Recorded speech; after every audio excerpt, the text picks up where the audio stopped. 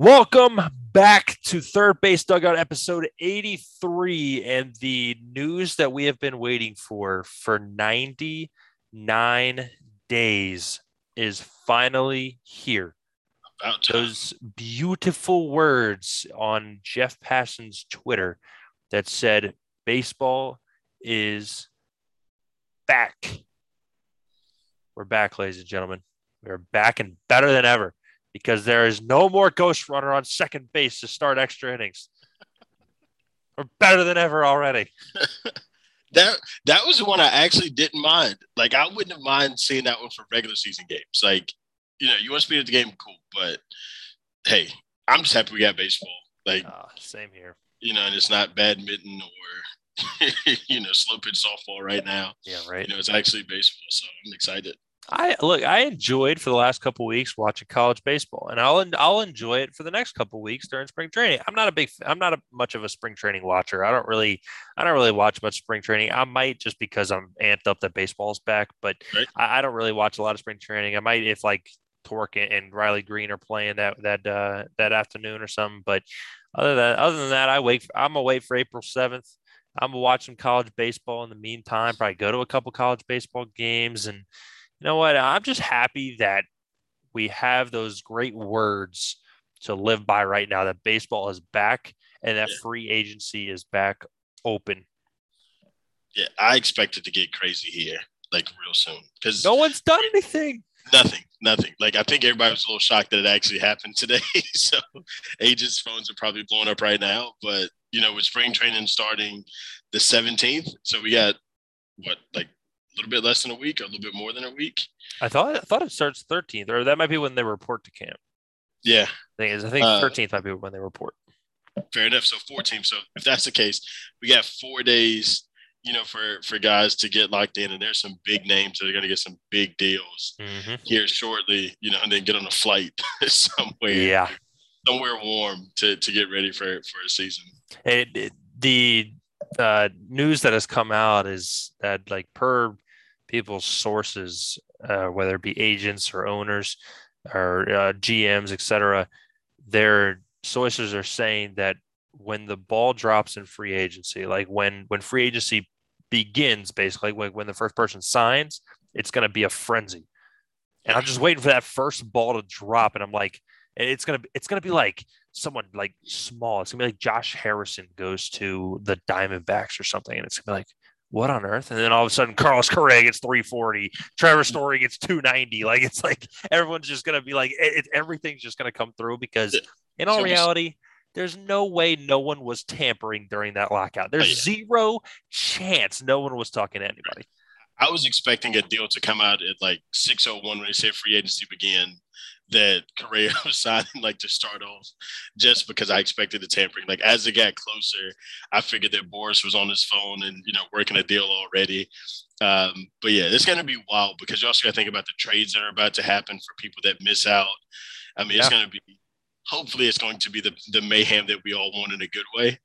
Be able to see some of these moves that's going to really reshape baseball, which to be honest is absolutely needed because now it brings some of that excitement back, right? So this last, let's just call it 100 days with baseball being on a strike.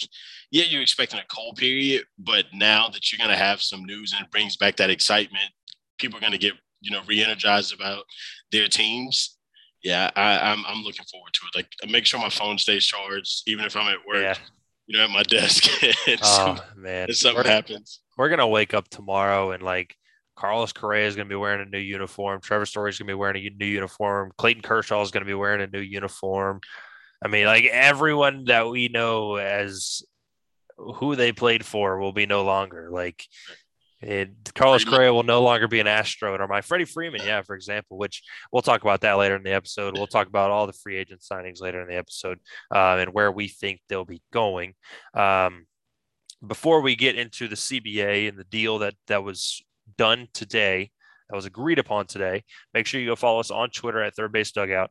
Make sure you follow us on Spotify, Third Base Dugout in the search column. Pretty easy. You're listening to it already, so I'm pretty sure you might have found it on Spotify already. But hit that follow button because you know what? you can still get those notifications when we do post episodes, and you won't have to miss one. So, yeah. And now that baseball's back, we're gonna be, locking back into our normal get up where it's seemingly every week. Where we got something to talk about now. yeah, We took a break just as much as they did, just because really there's nothing to talk about. So now being able to have something to sit and talk shop, we're ready for it. yeah, absolutely. So let's go over the CBA. So new deal, which is a 4-year deal, starts this year and it goes until 2026. In which we will hopefully not have another lockout when that comes up, but we'll cross that bridge when we get there. I think let's just be thankful for what we have right now. The first bit to go over is the minimum salary for players that enter the league, and that starts at $700,000 this year, goes up by $20,000 every year until through 2026. So it ends at 780. So 700,000 this year, ends at 780,000 in 2026. So I think that is good. You get the young guys paid more as soon as they come out of the minor leagues where they're making dirt. They get to come into the league and they get their pay raised a little bit more so that they're not in the dust too much when they get up here. Yeah, win-win. Because now, even though ownership is going to look at it, still you're paying them more, as soon as they come up, it's still not a crazy amount, so it can still incentivize owners to go ahead and bring those guys up, stop manipulating service time and say, hey, look, this $700K, for this year. Okay, cool. If you think about it, Wander Franco, granted, he's the exception to the rule right now, but he definitely outplayed that rookie scale contract, from last year. So you're going to get your value for it. Go ahead and bring the guys up, keep the trains rolling. I mean, you want to talk about guys that outplayed their rookie contract. Corbin Burnes and Vladimir Guerrero Jr. are still on rookie contracts. They are still making less than $650,000 a year. That's unbelievable, and that's a Cy Young winner in the National League, and an MVP runner-up in the second, and like it's unbelievable. Hey, which again is more incentive for owners to bring guys up, right? Like, I mean, yes, they're going to start tapping some pockets here soon, with arbitration coming up for both of them, but at the same time, if you can get wins and pack out stadiums, because of those guys, owners, you win, right? Like you win in that case, players get to eat a little bit more and, everybody wins in that situation. Yes, they do. All right, moving on here. The competitive balance tax threshold, which this is basically to stop tanking. It is set at 230 million. This is one that they were pretty far apart on for a while. It starts at 230 million in 2022, goes all the way up to 244. That is basically it addresses what they call runaway spending. And so it takes away the tanking aspect where you basically, in order to compete, you've got to get to that number of 230 million. And so, it's, oh, well, I misunderstood that one then. So I was definitely in the dark on that one. I thought that was, the tax for, and I very well could be wrong. I thought that was a tax luxury tax. Yeah, the luxury tax. That's my bad. I think I mixed up too. But yes, sorry, that is the luxury tax threshold. And so, and it still goes to runaway spending though, from the sense of the Dodgers or the Yankees or those huge market teams can't have $400 million payrolls with no downside to it. They have to pay the tax, of going above those numbers. But, it does balance it out because then teams are looking at the higher end of the payroll. I will say, granted, I'm not complaining because obviously we got baseball back. I would have liked to have seen, though, a minimum spending, like a floor, right? Like teams must spend X amount of dollars, and if they get penalized just as much as going over that, over the competitive balance, if they have a floor that they can't go below, again, so you keep teams, competitive, you have some parity there, in the game, incentivize players to stay longer, right? Like, I mean, granted, nobody really wants to play in Pittsburgh right now, but if you have a guy that is saying, hey, I can still make the same amount of money somewhere else, sure, I'll stay. Yeah. Yeah, definitely. Definitely.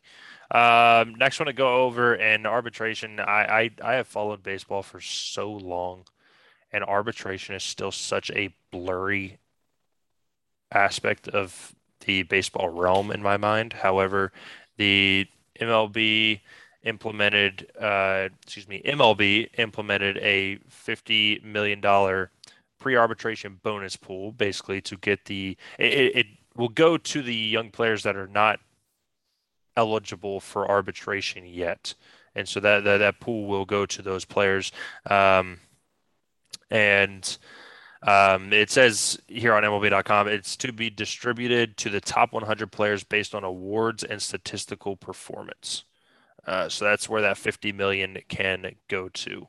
Yeah. So another thing, it incentivizes the young players and allows them to get paid a little bit more when they come up. Right.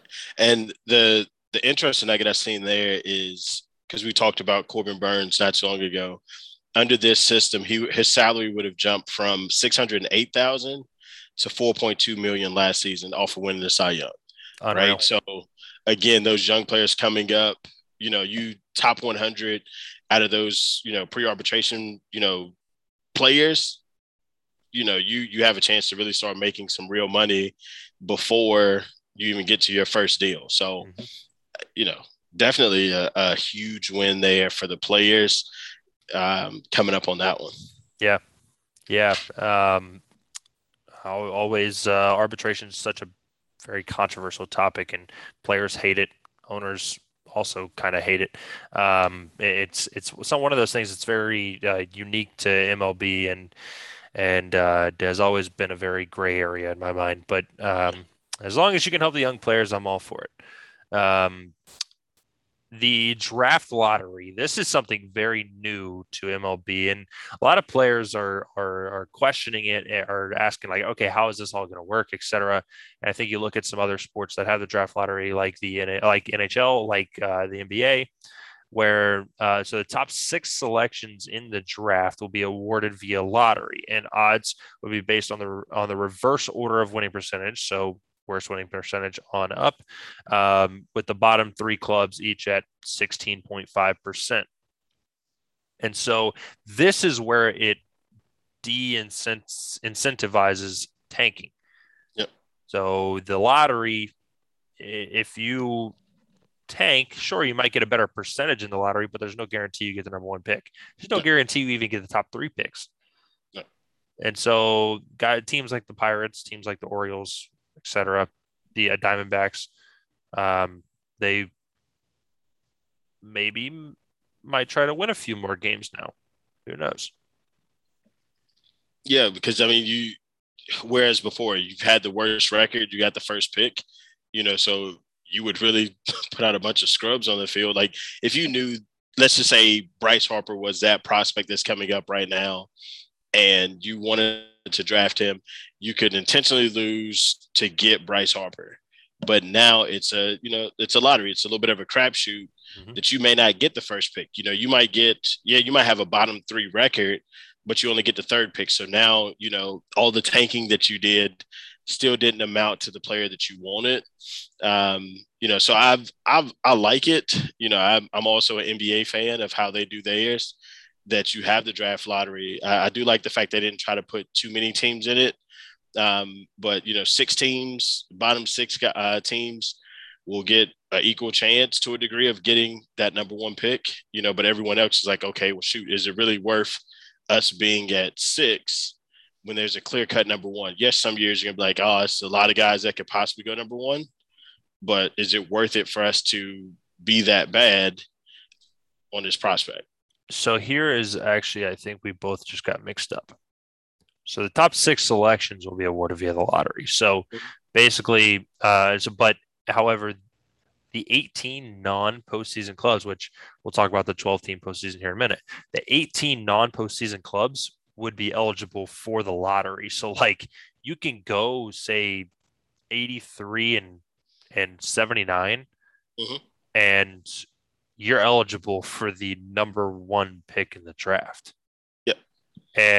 But the bottom three clubs each have the highest percentages at 16 and a half. Yeah. And that's very much like so not to cross sports too much, but that's very much like the NBA, right? The NBA just has a lottery for the bottom 13 teams. But in that, the 13th team might have a 0.001% of getting the number one pick.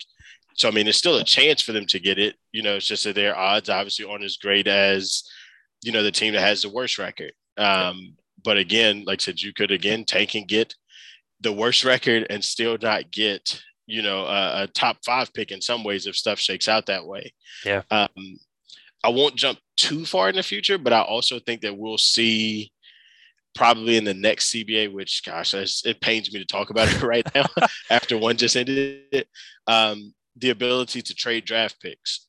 MLB is like the only sport where you can't trade draft picks. Mm-hmm. But now putting a lottery system in, you may have some teams that say, hey, look, throwing a random name out there like, hey, we're going to trade for Juan Soto. We have the number one pick this year, or we have a top 5 pick in the draft. We'll send you that pick plus these players and these prospects.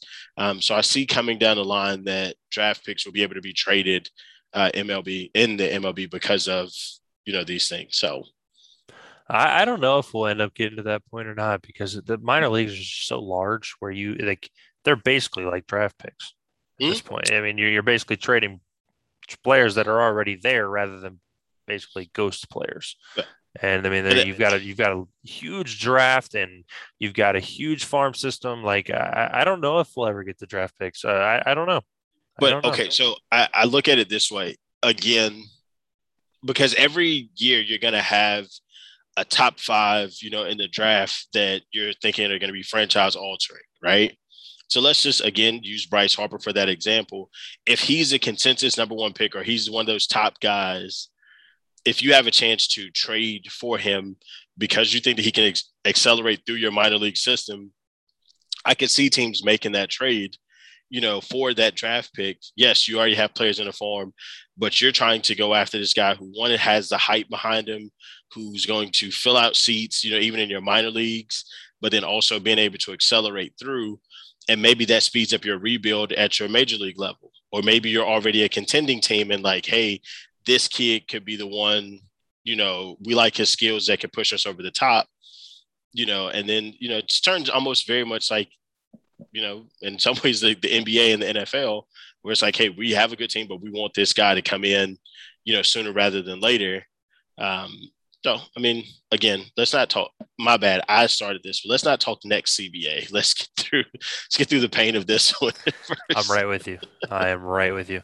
All right. Next on the docket, the international draft. So, they are still. So the international draft is currently agreed upon to agree upon. It makes almost no sense. So they haven't necessarily agreed upon it. However, it is in the CBA. So if they agree on the international draft by July 25th, MLB will eliminate the qualifying offer system, which creates the compensatory round in the MLB draft at the end of the first round.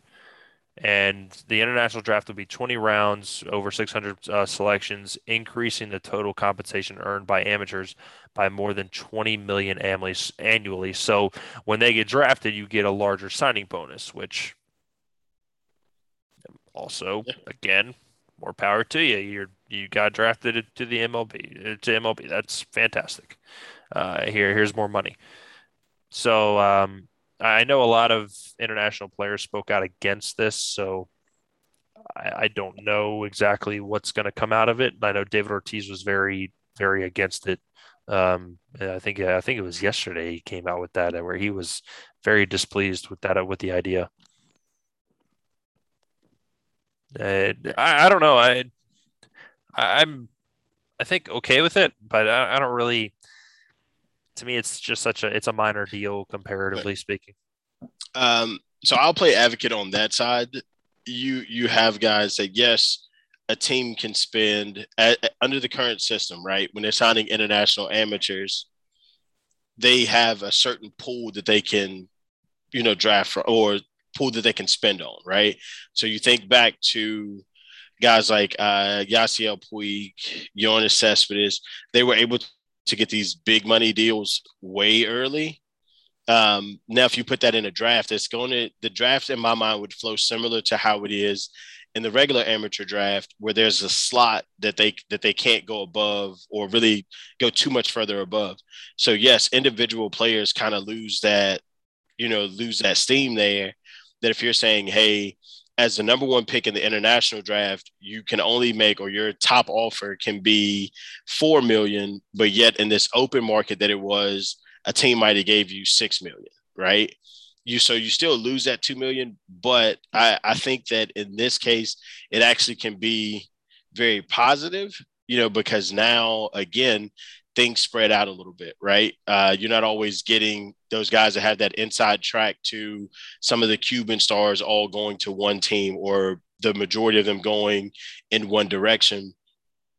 So I think that it actually can be a bonus for them, because one of the other points that hit into it later was that clubs who select players from growth countries, so that's countries with less than 0.5% of signings in the previous 3 signing periods, will receive additional selections to incentivize scouting and signing in emerging markets.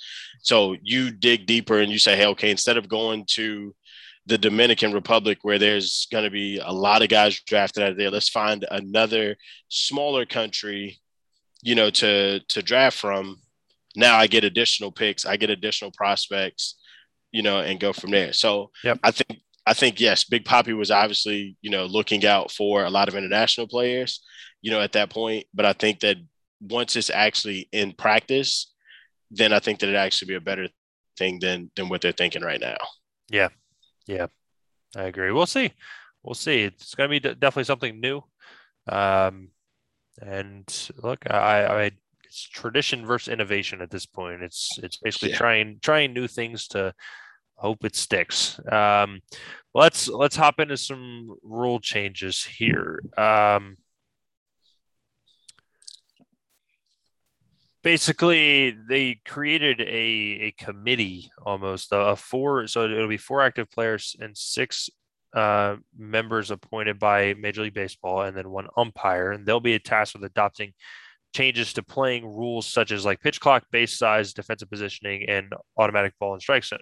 So none of that happens this year. Just wanted to clarify that up. No pitch clock changes this year. No base size changes this year. No shift changes this year. No robo umps changes this year. Baseball is still basically the same baseball this year. It's a lot of the money aspects that goes into this, and that's why there's the lockout. But let's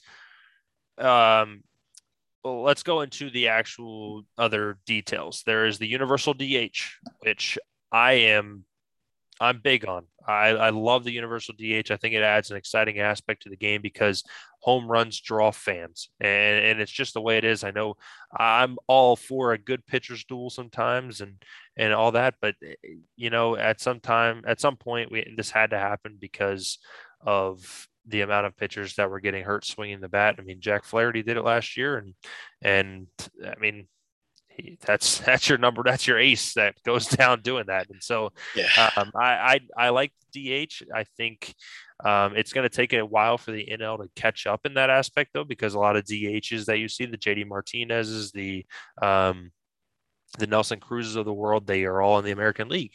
And so the NL is going to have to start working trades and free agency, et cetera, to start working in that DH into their lineup, which obviously will be important. And I think it creates more of a fair playing ground for the World Series as well, when you have a DH in every single game instead of a pitcher batting in 3-4 games. No, I agree. Like it's definitely going to increase that excitement. Also gives hitters more jobs to extend their career. Although sometimes it's nothing more fun than a pitcher homer. Like, yes, granted, we won't be able to see Bartolo Colon hit another homer, but I'm okay with that, though. You know what? His one was enough for me. Right? I'm cool with it. But a pitcher nuke every once in a while was always fun to see. Hey, we get it with Shohei Ohtani. It's fine. we're good. He's going to be the only one, right? Like, we're going to look at the record books like 20 years down the road and be like, hey, who's this pitcher that led everybody in home runs? And it's going to be Shohei. No, but I mean, I get it, though, especially after – and it's a little touchy for me as a Cardinals fan because, yes, Flaherty was off to a great start, took a bad swing, hurt his oblique, was not the same for the rest of the year. A couple years ago, Wainwright tore his Achilles coming out of the box after taking a swing. Zach Gallen this year hurt his hand or shoulder, so yes, you look at the positives for it. Although me being more of a National League guy at heart, some of that strategy goes away now. Some of that small ball stuff, guys being able to bunt, moving guys around, playing a different brand to a degree. But I'd definitely be excited to see more offense potentially come, but also that deals with guys being able to hit the ball and not striking out as much. So all in all, it'll be a fun, aspect because the 2020 shortened season was actually pretty exciting to see, a little bit more offense with the DH there and being able to rock those things out. So I'm here for it. Yeah, I am too. Which also gives me a reason to drop a shameless plea to the Cardinals. Please bring back Albert Pujols. Let him finish his career in St. Louis where he belongs. He can actually be a DH now. They don't have to stick him in the field. He can be a DH versus lefties, and he still rakes against lefties. Yep. Let him, Bueno, and Yadi ride out into the sunset together so they can get their gold jackets, or they don't give gold jackets, but they can get their plaques in Cooperstown together. But they can also get their red jackets together as Cardinal Hall of Famers. So yep. Please, St. Louis, do me that one solid. Exactly. I'm all for that. All right, let's go into some prospect stuff. So top prospects who finish first or second in Rookie of the Year voting will automatically receive that full year of service. So even if they come up in June and they hit 30 home runs in the last 3-4 months of the season, they still get that full year of service time, which benefits them and not the owners. So another thing that helps the players out, which is good. We like this. We need more of the players being benefited here because the last CBA was literally all owners. So this is good. Prospects getting the credit that they deserve for being good. Yeah, no, I definitely agree. It's a win all around. Those guys, again, Wander would have been credited for a year. The biggest thing about it, though, is you go ahead and get that year, you get credit for a full year, you're that much closer to free agency where you're going to start making some real money. So, I mean, granted, yes, you get that bump for being a top 100 player statistically from the pre-arbitration pool. You get that bump, but then you also get a full year service that kicks you up a little bit more. So now your arbitration comps, when it comes down to it, is a little bit different as opposed to what it'd be before, had you not finished, up there. So, or at least looked at as a full-time or as full years of service. So I like it. Yep. I'm here for it. Me as well. Second thing on the prospects, clubs promoting top prospects to the opening day rosters will be eligible to receive draft picks. So compensatory draft picks in that round at the end of the first.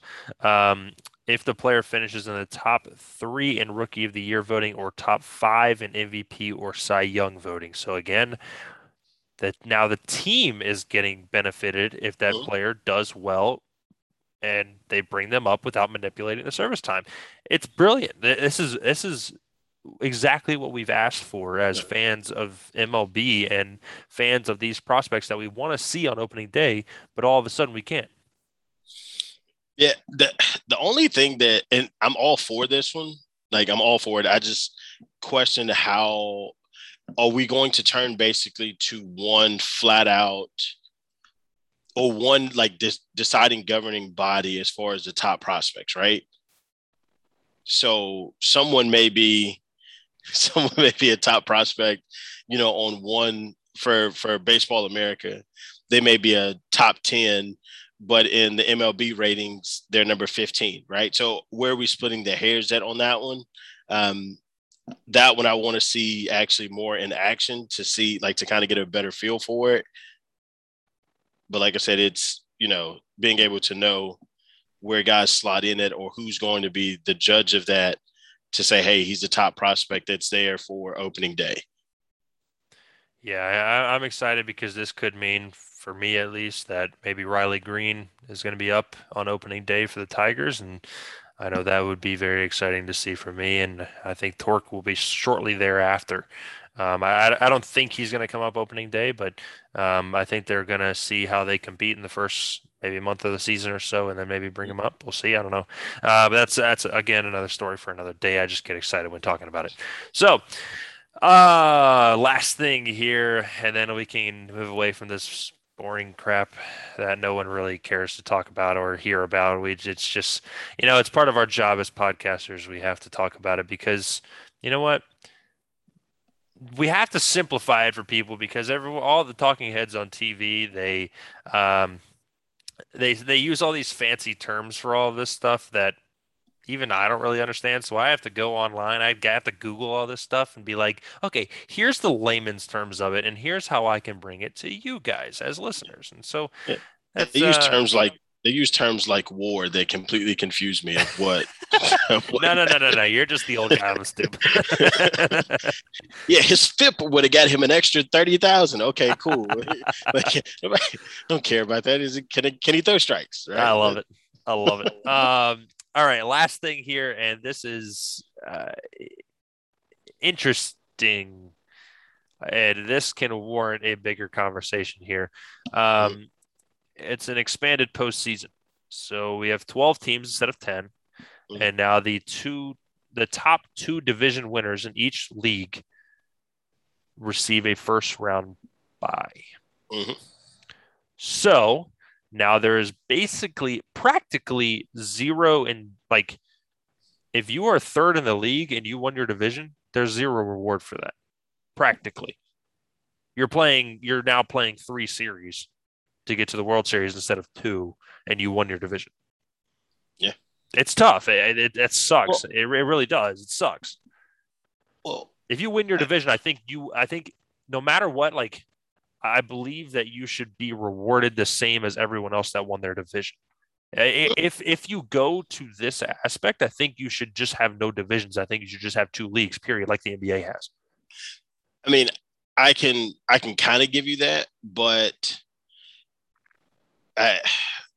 okay, to not draw this out, right? NBA does have just 2 leagues, but they still have the divisions there. So winning your division still matters, for the NBA, but it just turns into overall seeding 1 through 8. So yeah, winning your division is sort of like a participation trophy in a lot of ways, practically.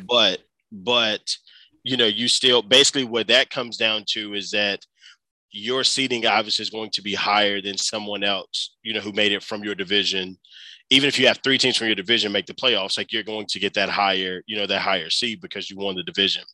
I think in this format, I like it. I wish they would have gave more details as far as how long the rounds will be, because it flashes right back to, go ahead.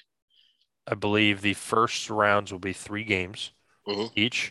And then I think it goes to 5 and 7-7. 7-7, which makes sense. Like, to me, it's basically just 2020, the COVID shortened season all over again, which I'm fine with that, right? But if you look at it and you say, okay, the top 2 division winners, where you say, hey, they should all have an equal playing ground, I slightly disagree. Look at it from a standpoint of, who won the NL East? The Braves won Braves won the NL East, yeah, and they ended up winning the World Series. In case people forgot that after all this mess.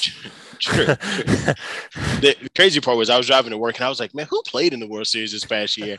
Like, I had to Google it, like I didn't know. But I don't think that you can say in good conscience that they deserve, as a division winner, the same break that the Dodgers did for having the best record in baseball. Like, yes, they're 2 division winners, but it's a difference in the divisions, right? But I think that comes down to home field advantage. I don't think you should have to play an extra round for winning your division. I don't know.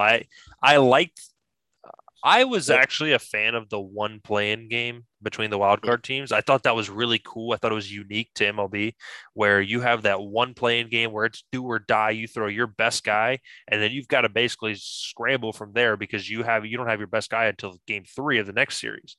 Right. So, like as a wild card team, you're at a big disadvantage, as you should be. Win your division and you get rewarded. And I think that third best team should have to play the second best team in the next round, and the first best team gets the bye, and they play the wild card team. But I think where you say, hey, they're at a big disadvantage. Let's just look at it from the context of this year, like this past season. That would have left the Dodgers or the Giants playing a 1-game playoff to get in. Because all the division winners make it, they would have made it as that wild card team, and it's playing a 1-game playoff to get in, winner take all. You have that day where the Giants lay an egg, right? Were they really the worst team? I understand the excitement of it, but I think that if you look at it from a fairness standpoint, or at least you say, hey, let's make sure we get the best product on the field, because now, again, let's just throw all types of team names out there. You get the Giants this year that are playing the Mets from last year, who just so happened to squeak in hypothetically, right? Mm-hmm. But the Mets are a severe disadvantage in their next series going against the Dodgers. Like, how does that make baseball better? It's not going to be that exciting, because now they get ran through 3-0, 4-0, and then you're like, dang, we missed out on the chance to have a better series.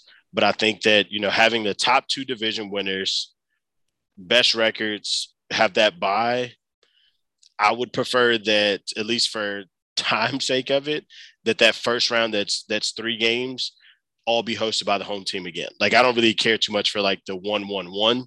No, it should be all 3 games are hosted by the top seed that first round, and then it splits up, and you go home and away for the next one. But obviously more teams getting in. So if you look at it, best way to explain it, top 2 teams from each division, I think, get in. I don't see how else you can do that.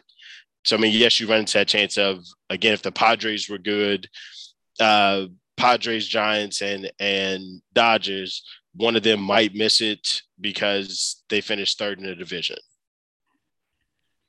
But yeah, that's a chance you risk. Yeah, it is. It is. Yeah.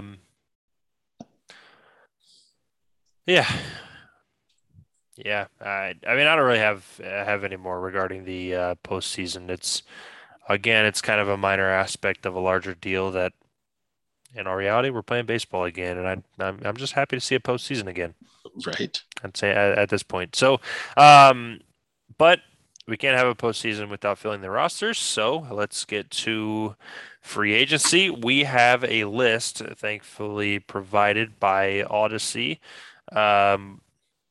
that came out. They came out with the top 25 free agents in their minds. And let's start. These are the ones that have not signed yet, and well, nobody's signed yet, so this is good.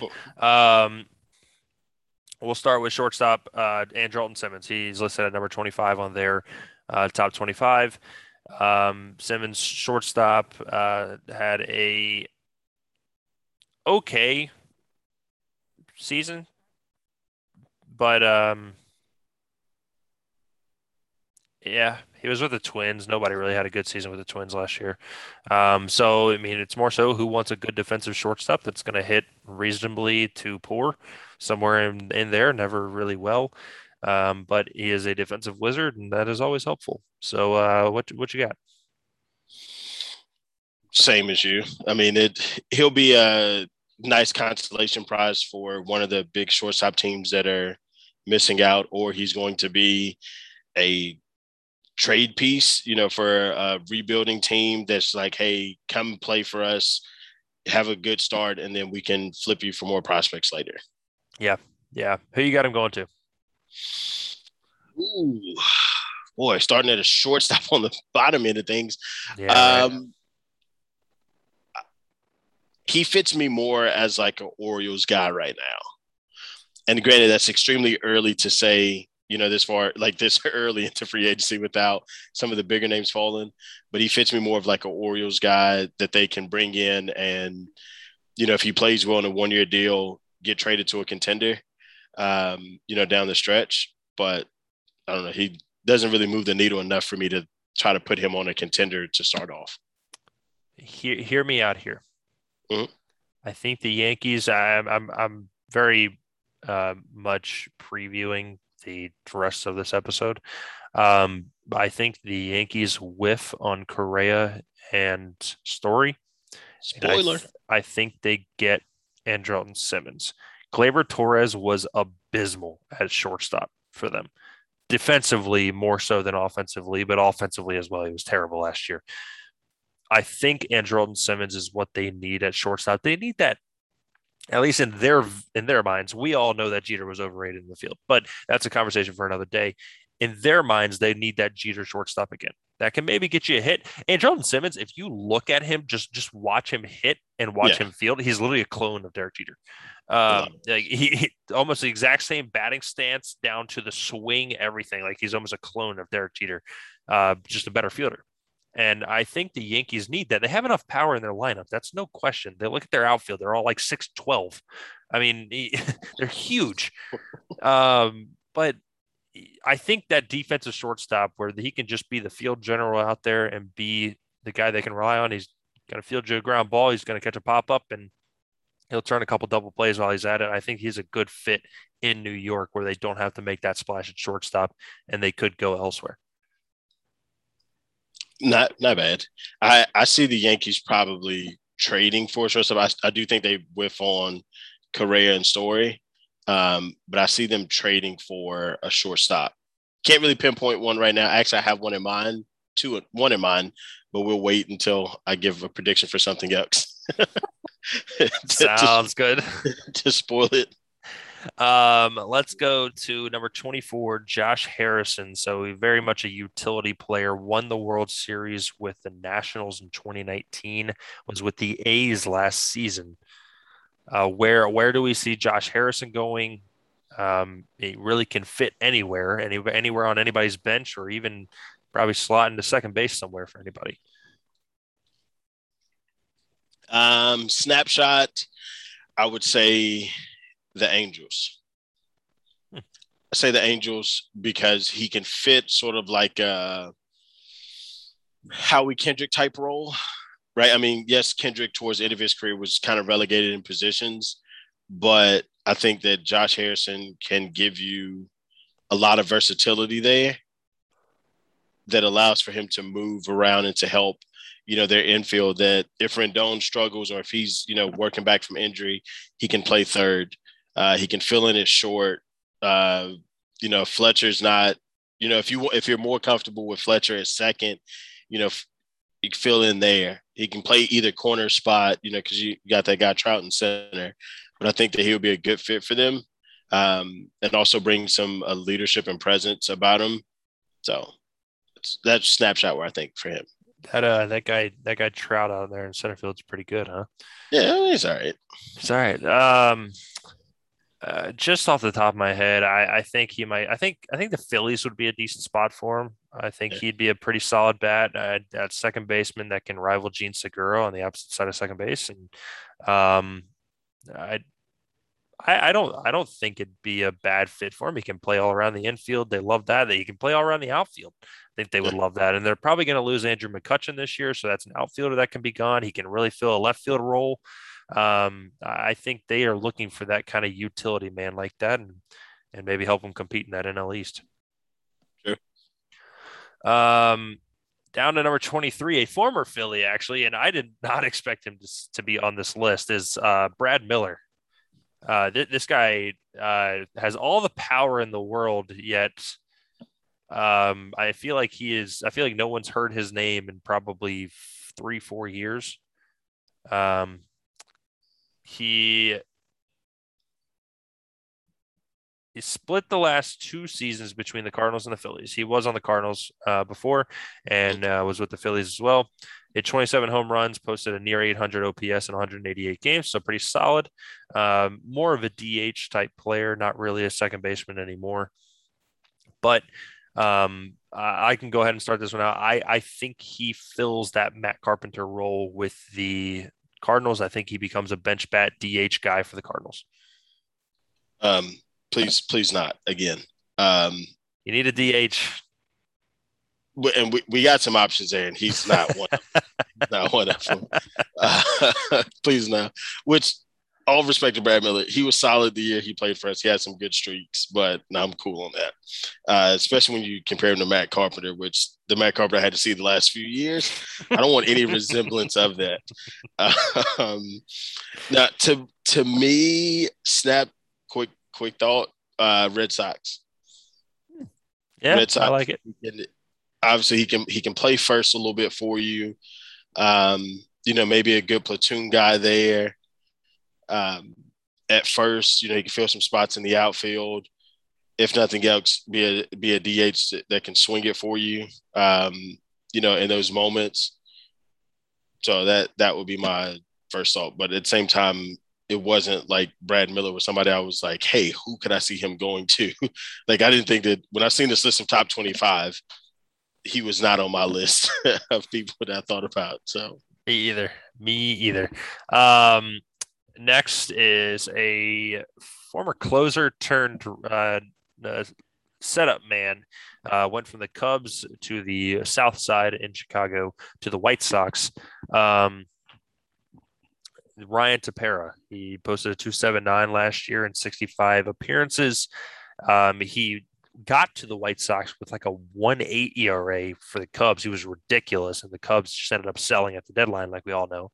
And he became basically the setup man for Craig Kimbrell down in the back end of that bullpen. Craig Kimbrell and Liam Hendricks, which we know they split time, and they created that monster of a bullpen they had, and still couldn't get past the first round. Unbelievable to me. But Ryan Tepera, I think I'm going to go with my second pick for this team. I'm going to go with the Yankees. I think the Yankees need to make a splash in the bullpen. That is not Aroldis Chapman, because he is hit or miss, and I think they need a consistent closer. Okay. So just because I've already peeked at the list, these next two guys are going to sound the same to me, but Tepera would be great in St. Louis. His stuff allows for him to, obviously he's going to get some swings and misses, but to have to throw with that defense behind you late in the game, he would fit right in. And the thing that the Cardinals, needed more than anything last year was depth, pitching wise, especially in the bullpen. I mean, we got lucky on some guys late in the year, but to bring in a proven guy like this, that's probably not going to command a huge deal, would be ideal, because he doesn't have to come in and be a closer, right? Like, yes, he can close some games for us, but he doesn't have to come in with that weight of being the closer. He can still be in those high leverage roles to swing it for us. Yeah, I can get behind that. I think Jordan Hicks, if he can come back healthy this year, that'll be fun. Obviously, Giovanni Gallegos had a good year last year. He can also be fun. And who knows if Andrew Miller's still kicking it next year? Maybe. Yeah, he can kick it somewhere else. Him and Matt Carpenter can. I love it. All right. If Reyes can stop hanging curveballs, then he might be all right. Yeah, right. I don't know if Chris Taylor's ball still has landed yet in the Dodger Stadium, but because that ball was blasted last year. Oh my gosh, yeah. All right, moving on to another reliever. Joe Kelly was with the Dodgers last year.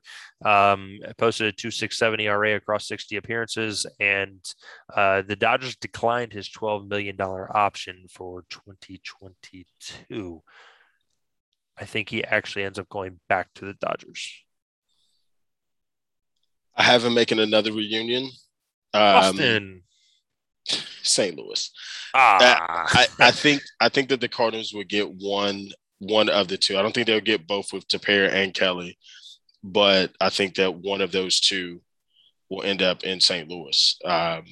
His stuff obviously his stuff is just absolutely nasty, but again, he can just come and do what he's been comfortable doing lately.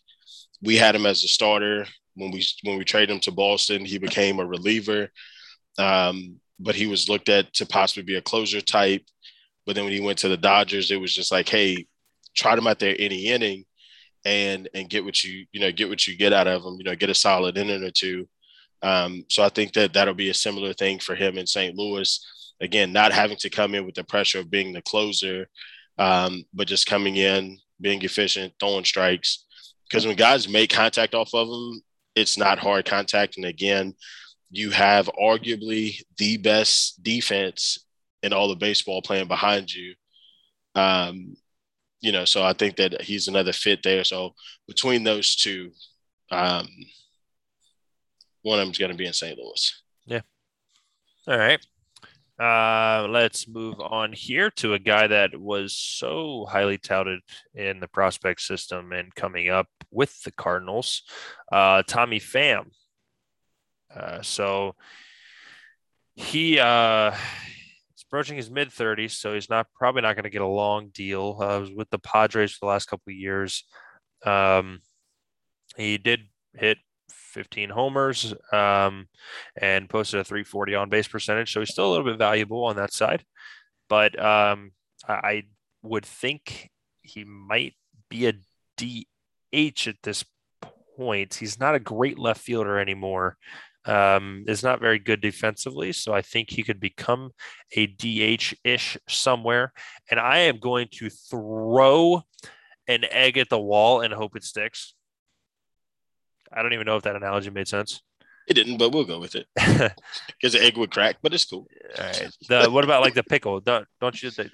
What is it? You throw at a wall and you wait for it to slide down. You know the game they used to play. At least noodles when I make spaghetti. Like that's how I know the noodle. That's how I know the noodle is done. I throw it at the wall. If it sticks, it's good to go. If not, you know what? I will throw it at the wall and hope it sticks. It here. Sticks. I'm gonna go with the Miami Marlins. I think they could use a guy like Tommy Pham, a veteran in the clubhouse, and they've got a lot of young guys coming up, especially on the pitching side of things, which obviously Tommy Pham has next to zero impact on the pitchers.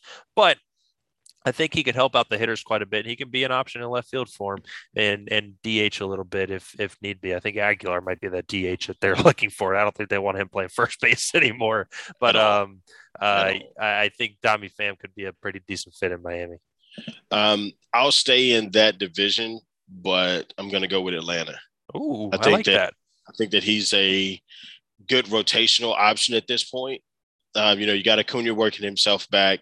You still got Jorge Soler and Eddie Rosario, who helped you win a World Series last year, that aren't signed. Jock Peterson's going to be gone as a free agent. So even if you're just looking for a steady veteran presence there, plus you don't know what's going on with Marcell Ozuna, he could be just a nice, good fourth or fifth outfielder there. He's probably, at least for this year, on like a prove-it type of deal. Being in his mid-30s with the health situation that he's had, that wouldn't be a bad spot for him to land. Can be impactful, especially late in games. Still does a good job of getting on base. He works some good at-bats.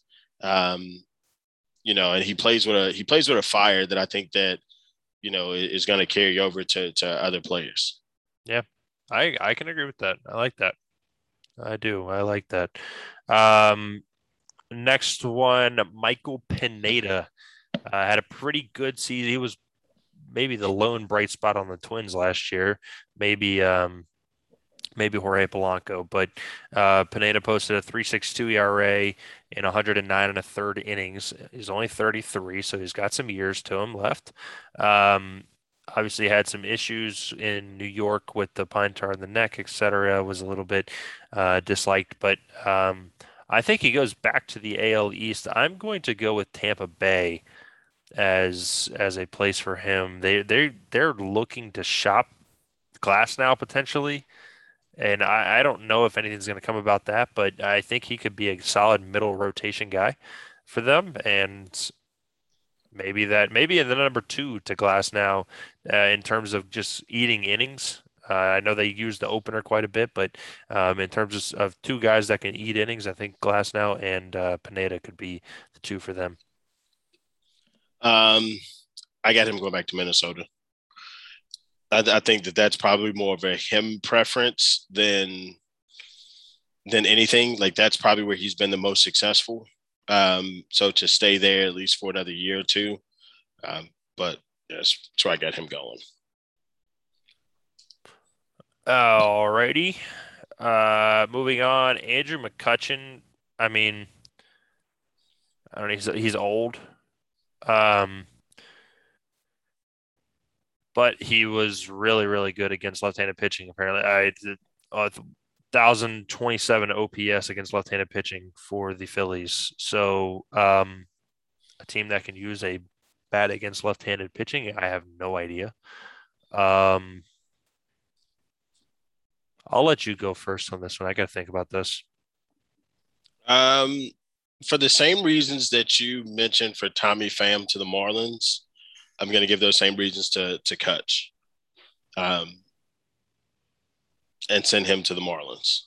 I think that he would fit for those same reasons that you gave Pham.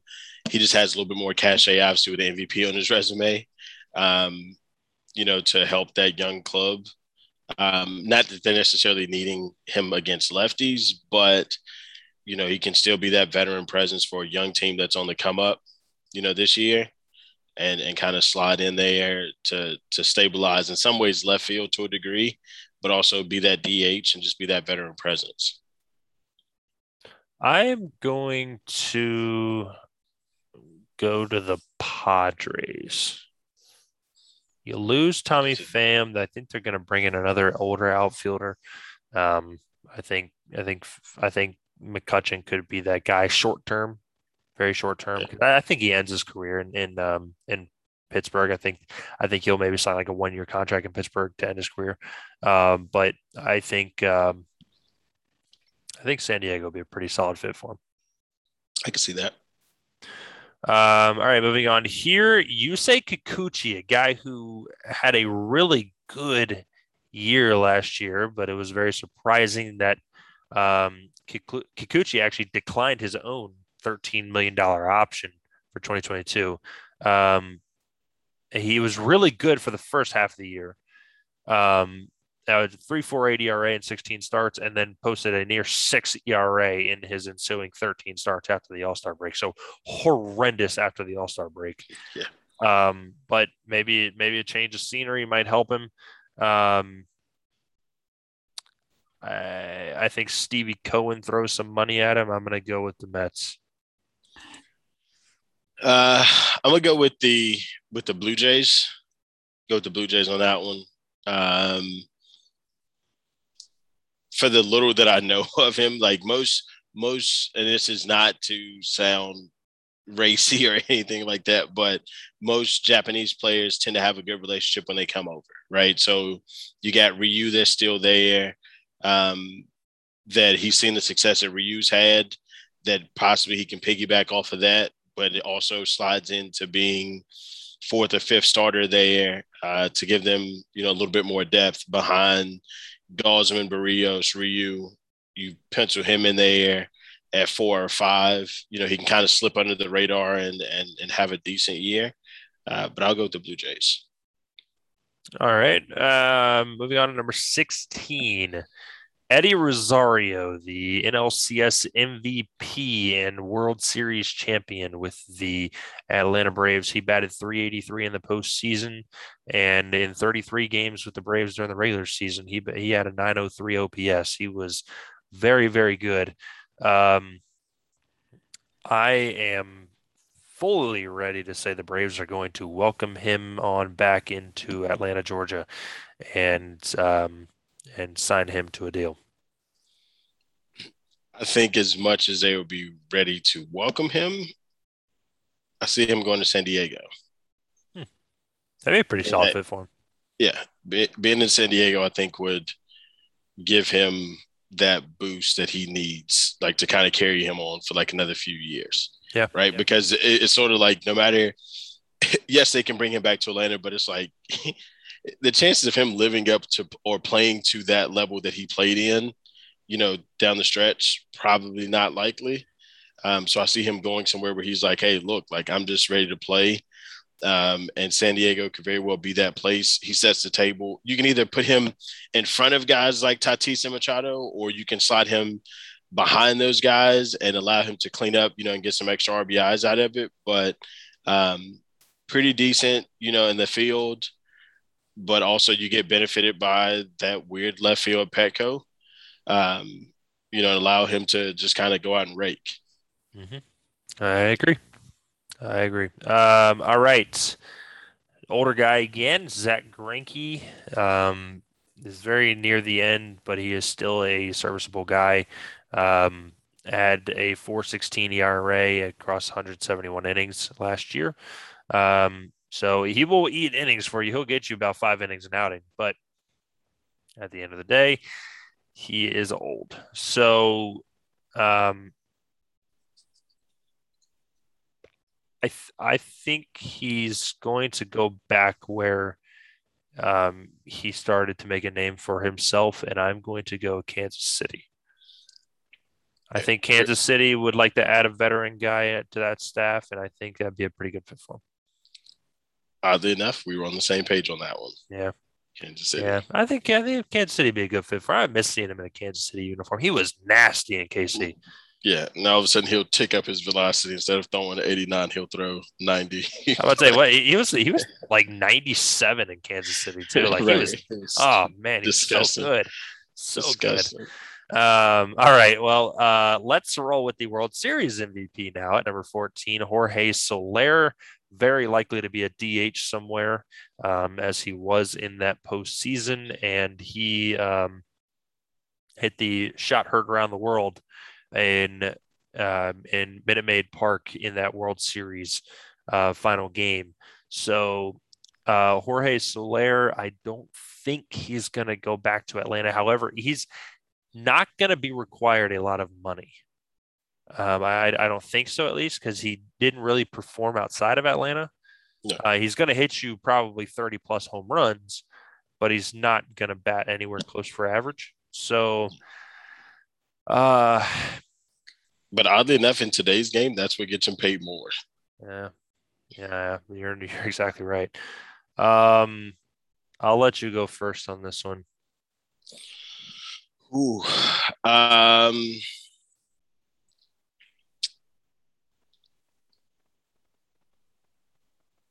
I'm gonna say the Cubs. I'm gonna say the Cubs. Even if it's on a short 1 to 2 year deal, but their weakness in some ways, like you can't expect David Bodie, who's like 30 already, to keep, to just keep breaking out, right? Like he's probably reached his ceiling there. But Soler would be a good piece to throw in the middle of a lineup. Like say he's not going to play great defense, but that boomer bust potential for him at the plate may be enticing for them as they are trying to not necessarily rebuild, but just kind of retool after they sold off last year. So I think he may be a good fit there. I'm going to go with Texas.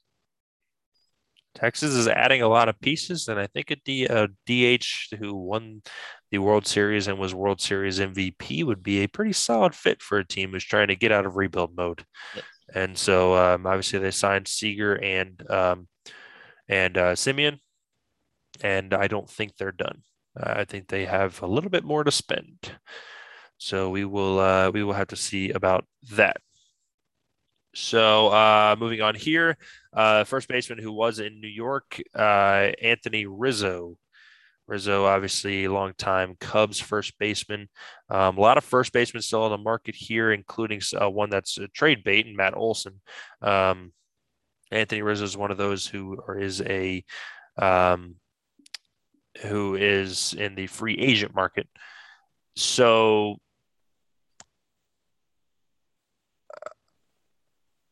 I think he's going back to Chicago. I think he goes to the Cubs.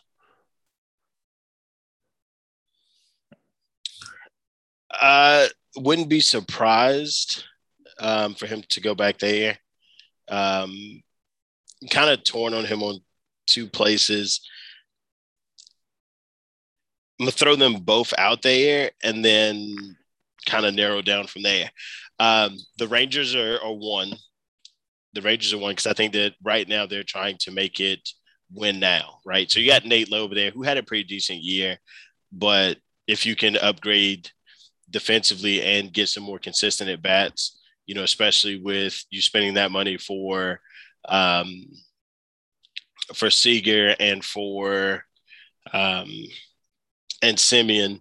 If nothing else, if you bring in Rizzo, then Nate Lowe can get you some guys back to kind of fill out the rest of that team. Or the other one that I'm looking at is Boston. Um, they need a first baseman.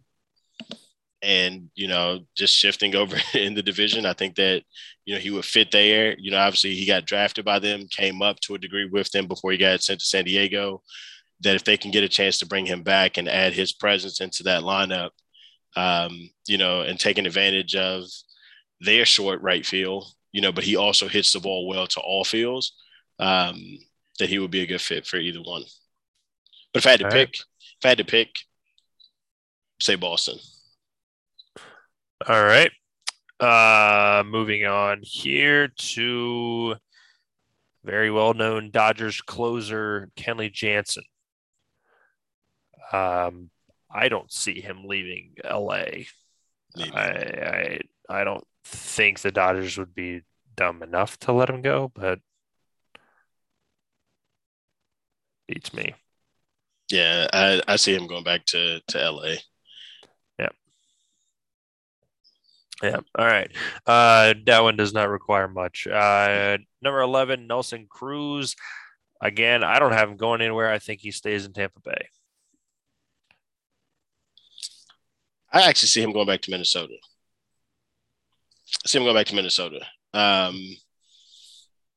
If nothing else, it just regains because, granted, we also have to take in context that he's like 40-some years old, but it wasn't like he just went and down to Tampa and was still the same Nelson Cruz. So I think for him, it might just be a matter of familiarity at this point, and going back to the Twins, could provide that for him. I don't know, he's not somebody on my radar and I'm like, oh, he just has to go to this particular team. You kind of know what you're going to get, but you also are still wondering, hey, when are the wheels going to fall off of it? Because he's 41. He's not going to hit you 50 homers every year anymore, or even 40. Granted, he'll probably still get you 25 to 30 this year. But I don't know. I just don't see him really going anywhere between those two teams. But I'll say Minnesota. Yeah, I agree. All right. Seiya Suzuki. He is the Japanese player that's coming over. He is an outfielder. His 30-day posting was paused during the work stoppage.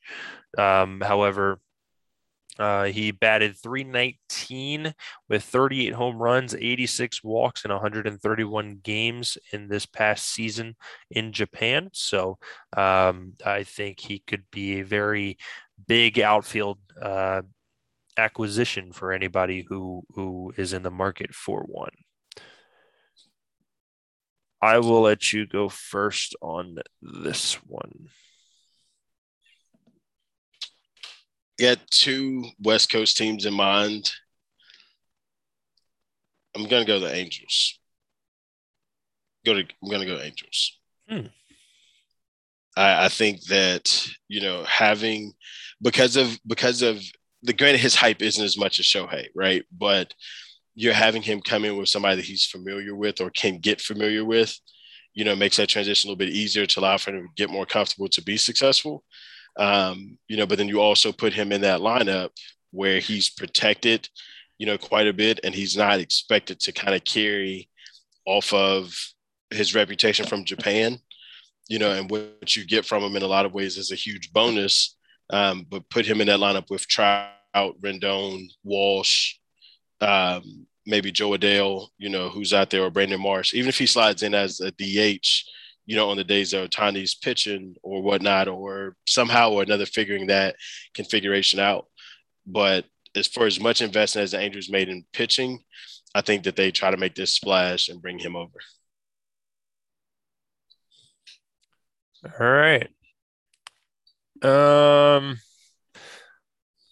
I'm going to go with the Chicago White Sox. I think this can be their free agent splash. that they make. They're losing to Para, and I think Suzuki can be an option for him in that outfield. I can see that. Yeah, So, alongside Jimenez and Robert, I think they could be a pretty decent piece. okay.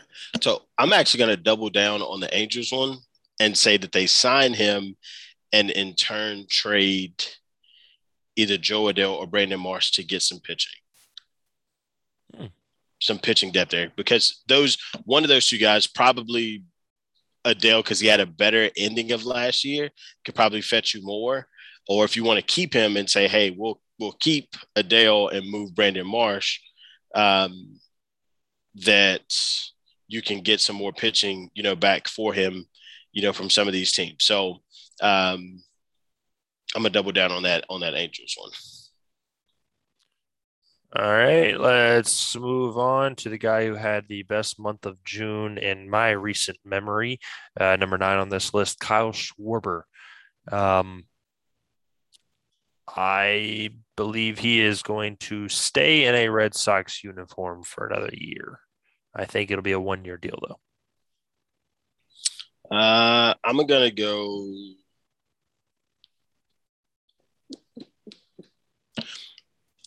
Okay, if the Cubs don't get Soler, then Schwarber could go back.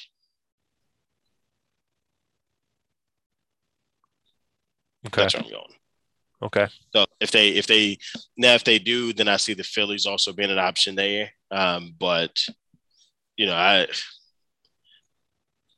his market, I mean, his market has died down so much since the time where the Cubs could have traded him and got like a huge haul for him.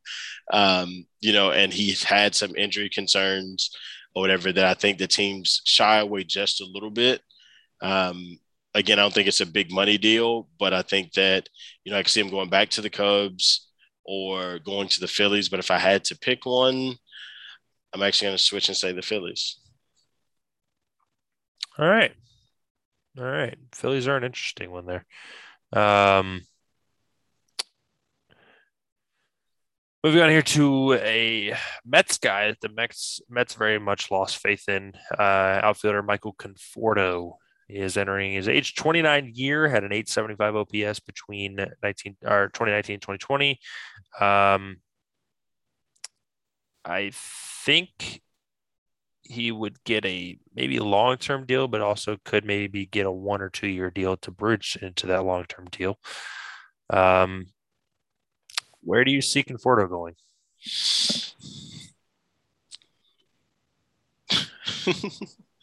Phillies. Think Wow. I think Phillies more so from the fact that their only consistent outfitter that they have is Bryce Harper, right? So yes, I put Schwarber over there too, but he's gonna fill in at DH. But if you say, hey, for another bat in that lineup, it gives you some consistent at bats when he's healthy.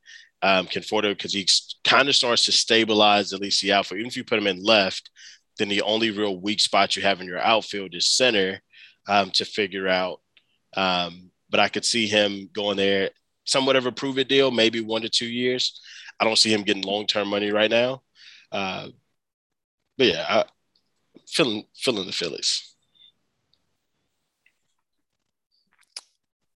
I'm going to go with a team that we haven't even mentioned tonight. I'm going to go with the Milwaukee Brewers. I don't know why they were just the first team that kind of popped into my head. I think this can be their one splash that they make in free agency all year that they do every single year. They just make one play in free agency and go along with their business, win the NL Central and Not this year, buddy. all Not right, this. yeah. We'll Not see. this. We'll see. Now that being third and or the winning a division just doesn't even matter anymore. But Right. the the Brewers, I think can land Conforto. Moving on, and here's where we get to the big dogs. Clayton Kershaw. I am going to go ahead and say that he is going to the Texas Rangers because I think he wants to go back home. I think his home is in um, LA, and that's where he's going to go back to. I think he's going to go back to LA. They're probably and they're probably going to overpay for him, Probably. but it's gonna be enough to make him stay. He doesn't have to be. I think that for him, as much of a competitor as he is, I think he knows that he's not number one and number two right now. Right, like if he's honest about it, he knows he doesn't have number one and number two, not necessarily from a stuff perspective, but the durability and the reliability of that. That I think that him going back to LA allows him to just slide in. And I mean, trust me, you can do a lot worse at Kershaw at three in your rotation. But I think that's more so where he slides in at is going back to LA and finishing out there. All right. And Yeah. and the fact that his really good friend Matt Stafford, who's also his like high school teammate and buddy, just won a Super Bowl with the Rams. Yep. You know that it's going to feel like home in a lot of ways because he has his buddy out there, and he's going to get a chance to finish out there on a chance to go out with a winner instead of possibly having to fight that battle uphill again. You're already at the top of the hill, just kind of having to hold off people instead of fighting your way up that entire hill. Yeah. Yeah. I agree. All right, let's move on to Carlos Rodon. This is a big fish in the market right now. Um, if I had it my way, I would say the Detroit Tigers. I would love for the Tigers to sign Rodon. However, I do not think it will happen. Um, I think it is almost all but certain, at least in my mind, that he will go to the Boston Red Sox. Ooh, I got him going out west to the Angels. Similar deal as Syndergaard. Maybe tack on another year, but I think that they're going to try to go for him because that then throws Shohei, Noah Syndergaard, and then Carlos Rodon. That's a formidable 1, 2, 3. Um, so that's where I got him going. All right. I really hope he signs with the Tigers, but yeah, we'll see. We will see. All right. Speaking of Tigers, former Tiger Nick Castellanos will be a DH somewhere because, good Lord, do not stick him in the outfield, please. He's one of the worst defenders that I have ever seen, but he's targeting a 7 or 8 year deal, which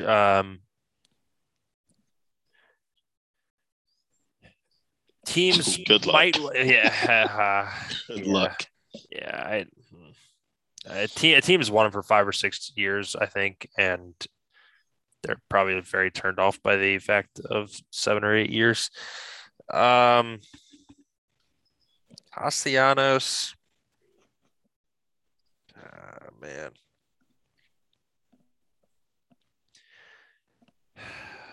I forgot that I had said this. I think it was back in January that I said it. I'm gonna go with the Miami Marlins. I'm right there I, with he was. I think he's from Miami. you. He is. Um, I think the Miami Marlins. I think it's gonna be some team in that division. I don't know why I just see him in the NL East, whether it be the Mets, the Braves, or the Marlins. I think he's going into one of those three.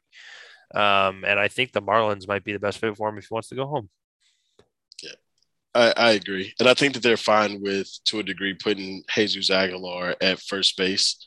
I mean, he wasn't horrendous there, Yeah. but I think that if you can bring in a guy like Castellanos to also throw in with Avisail Garcia, who you brought in, and Jesus Aguilar there, that you're, not in a bad spot offensively. So I can see him going there too. All right.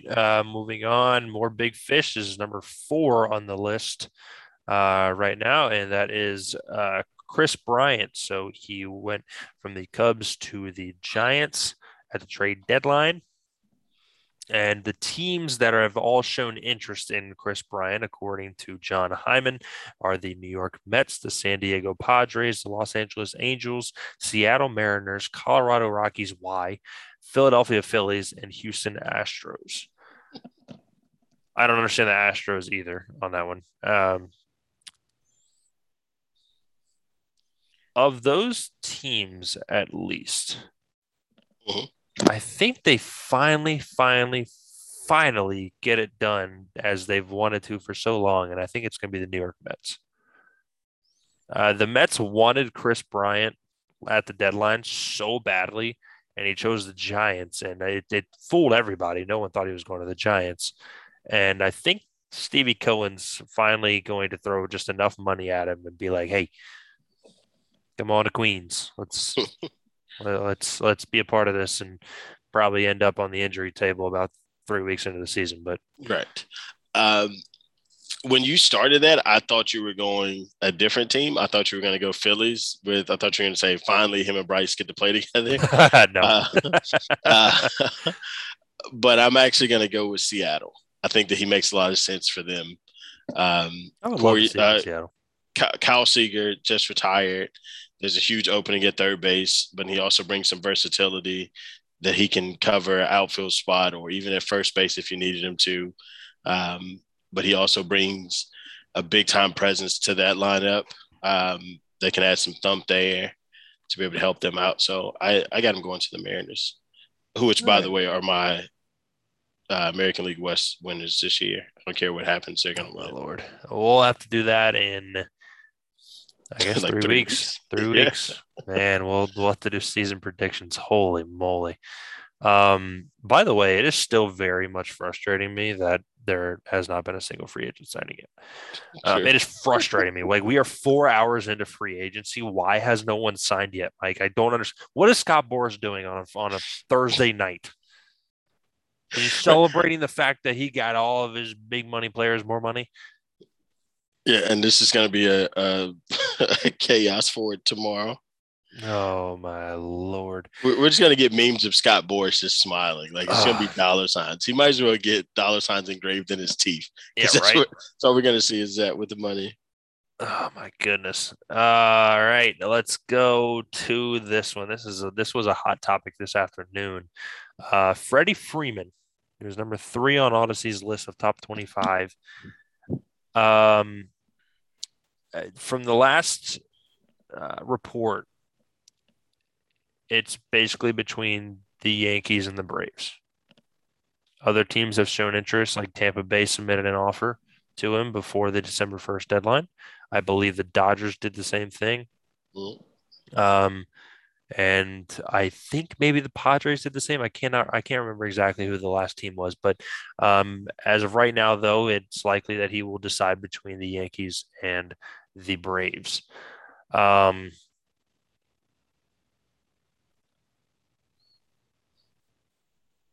I I can't do it. I think he's going to stay in Atlanta.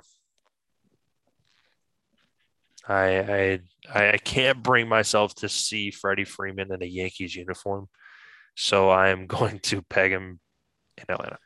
That sounded terrible. I am going to put him in Atlanta.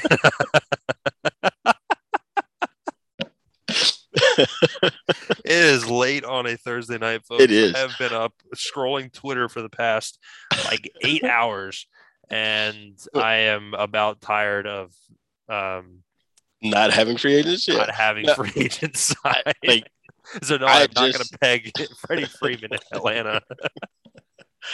like I had just got a Bleacher Report update. Like a notification came through, and I like jumped to my phone thinking it was something baseball related. It was just a basketball update, so I was like, "Oh, Ugh, that's a downer." the worst. But I have him going back to Atlanta too. I think that even though we've heard free agents and stuff say before, or guys as they're finishing up with a team, say how much they would love to come back. When he did it after winning the World Series, it felt much more sincere. That he wanted to be there. So I think that all things considered, if money is about the same, even a slightly less from Atlanta, I think that he would go back there. Um, he's their biggest. You can argue that he's their biggest icon in Atlanta since Chipper Jones. So to have him just kind of up and move teams where you have a chance to bring him back, especially if you're quabbling over 1 year of a deal, it doesn't make a lot of sense. So I got him going back to Atlanta. I love it. I love it. I hope he does. Um, but we will see. Now let's go to one of the two big shortstops on the market. Let's go to the Colorado Rockies shortstop Trevor Story. He's basically the cheaper of the two between him and Correa. He's not going to be quite as good as Correa, but in my opinion, I think he is a phenomenal baseball player. Very good defensive, very good runner, can steal bags for you, can pop 30 home runs in a season. And he'll probably bat around 270, maybe 280. He's a phenomenal shortstop, and he is going to make every dollar that he deserves. And with that, I am going to say that I have to keep thinking about it, so you go first. Oh, mine is easy. St. Louis, yeah. St. Louis Cardinals. Not just because he's one of the top free agents, but that also has some bonus to it. He makes sense for us. Paul DeJong, even though he's an all-star or has been an all-star, hadn't really been the same the llast couple of years. And Mondo Sosa, who's now going into his second year, definitely outplayed expectations last year. You knew he was good with his glove, but his bat, and his speed played up. But this is why when I said that I think the Yankees are going to miss on one of the big shortstops is because Story's going to come and play with his buddy Arenado, who by some accounts has already been recruiting him, even last year during the trade deadline, which would then in turn have the Yankees probably trading for one of our shortstops, which I'm fine with. But I think that he makes sense there because of the reasons that you mentioned. Very good defense, so he's going to fit right in. Probably has a little bit more the defensive attributes in some ways than a Paul DeJong, who's pegged as our starter right now. Obviously, a better bat, and going to be able to fit right in there. So I think that it makes sense for St. Louis to spend on him and then move and replenish some other areas with what you can get for, DeJong probably out of those two. But I'm definitely going to say that Trevor Story is going to be a St. Louis Cardinal. I mean, I can keep going if you need more time to think. Of all the that he was great in a Cardinal uniform. I can do this. I can bring myself to do this.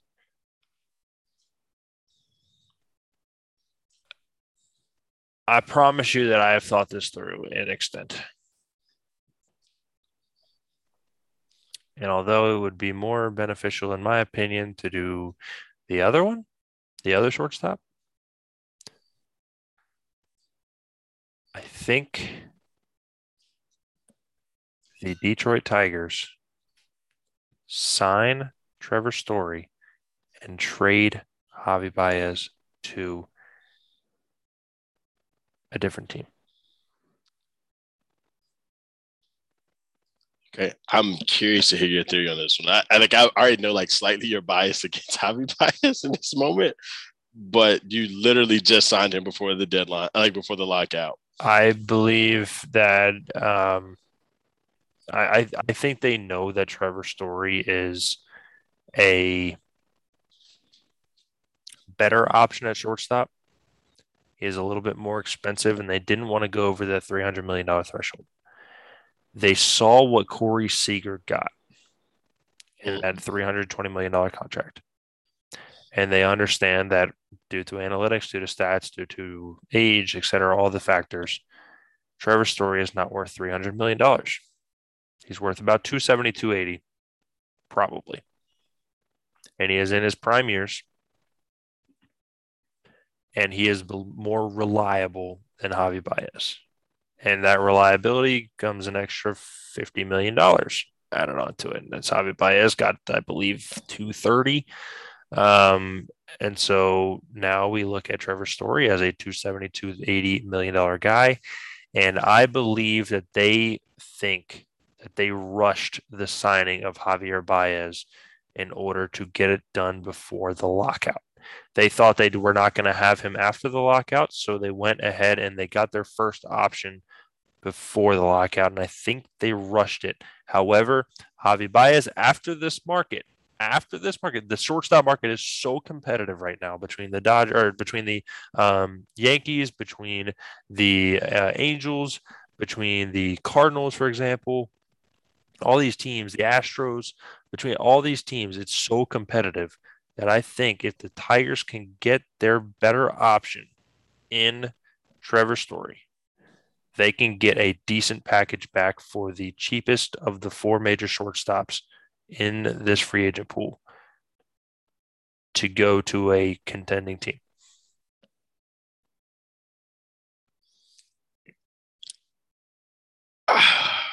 It's a tough one. I had 99 days to think about that, Mike. Yeah, I can tell. And you've given a lot of thought. Get a lot of thought. I've wanted Carlos Correa for a long time, but I realized we're not going to pay $340 million. Right. I think that you guys will probably, obviously, I don't think that you guys are going to sign Story. But even with the rationale that you were using, Javi got 6 years, 140. That even if you're saying, hey, there's only 140, really? Yeah, 6 years. God, it makes him even more valuable. In trade. But God, I really thought it was like 220. That's how long it's been since baseball's been a thing. But even if you look at Story at what was the number you I said probably 270. Okay. So that extra 130 could probably go towards some other positions that you guys are going to have to fill in the next year or two. You got some pitchers that are coming up next year that maybe that space is better used there. And I think what I think is going to happen by the end of this year, Javi Baez is going to grow on you as a shortstop for the Tigers, even though he wasn't your first choice. He wasn't my second or my third. Right. Probably not even my fourth, to be honest with you. Everybody wasn't as lucky to get their top choice to go to prom with them. Okay. You know what? I probably would have taken Nico Goodrum for another year over Javi Baez. See, but like I said, everybody wasn't fortunate enough to have their number one option for prom say yes, right? So they had to settle for their third or fourth option, but they went to the prom, had a great time, right? And was like, oh, I never thought that I would have liked this person this much. And then they married their high school sweetheart, they went to prom with, who was their fourth option.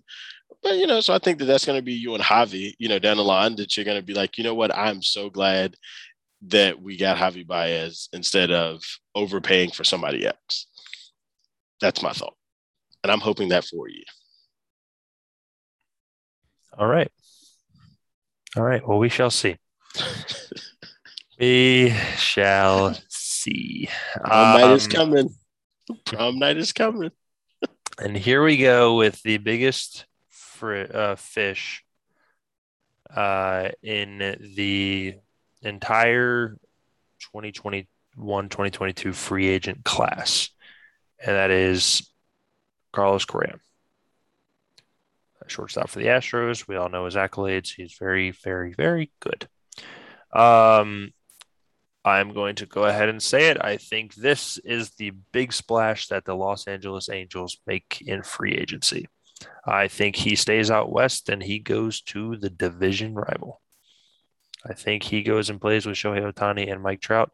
And I think that maybe signing Carlos Correa could turn into trading Anthony Rendon for pitching. Not bad. I have him. If you would tell me, Mike, that he is going to be in pinstripes, I am ending this Zoom call right now, and I am just going to publish the podcast and cut out the last part of this. No, he's not going there. He's going back to Houston. He's going back to Houston. Like I think that for him right now is just that part of being wanted in some ways, and it's going to drive up the price for Houston. They know that a lot of their window of contention rests with him. You got Bregman locked up for a few years, So now you're just like, hey, okay, Correa is the piece that kind of makes this all work. We thought they were going to fall apart when Springer left or whatnot, but now you realize that it's Correa that's really the engine that drives you. And I think that that's where he goes back. Uh, Again, like I can see the Angels part, but there's so much uncertainty there because you're like, hey, again, if I can get paid 10 years, 300 million, sometimes it wouldn't matter anywhere that you're going. But if you're saying, hey, I'm going back to Houston where I know we have a chance to compete for the playoffs, where we've been consistently and have a lot of that same core back, there's no reason for him to switch over to, the Angels where they've struggled. And it's still that thing of, are they going to have enough pitching? The offense can score you 9 runs a game, but if the pitching gives up 10, then you're still screwed. But I think that all of this will be, for him, it will be anticlimactic, and it will be back in Houston with his buddies there. All right. But I will throw this out there. He will sign a 10-year deal, but he will not finish that 10-year deal with any team that he signs with. I will see him getting traded by at worst, the 4th year of his deal. Very much A-Rod when he went to Texas. Yeah. Great, he put up great numbers, but I think that he'll get traded in the midst of that contract. All right. I could see that. All right. Well, Mike, we shall come back to this next week when we are wrong on all 25 prospects. And Carlos Correa has signed with the Pittsburgh Pirates for 10 years, $390 million as they outbid the New York Yankees for their franchise player that's going to set them back 8 years. And he will be traded by the 4th year. Did you write these down? No, I didn't. I did it. I'm gonna go back and listen through it again and see who we got. Yeah, we'll have to when as they come in, we'll fill out our Google Doc that we have and we'll see how right we were and come back to it next week. But now we have baseball back, though. It's a beautiful time of year now. Spring training is coming, and the next time that we come to you, baseball will have been played in Florida and Arizona. So keep an eye out for that. We are looking forward to it, and we appreciate you listening to this and listening to us ramble on about free agents and collective bargaining agreements, and we hope to never talk about that second one ever again. So I've been waiting to say this for 100 and some days. Go Cards. Go Tigers, sign Trevor Story, trade Javi Baez. That is the last of my words before free agency really becomes a frenzy. Right. Oh, man. We'll see you guys next week.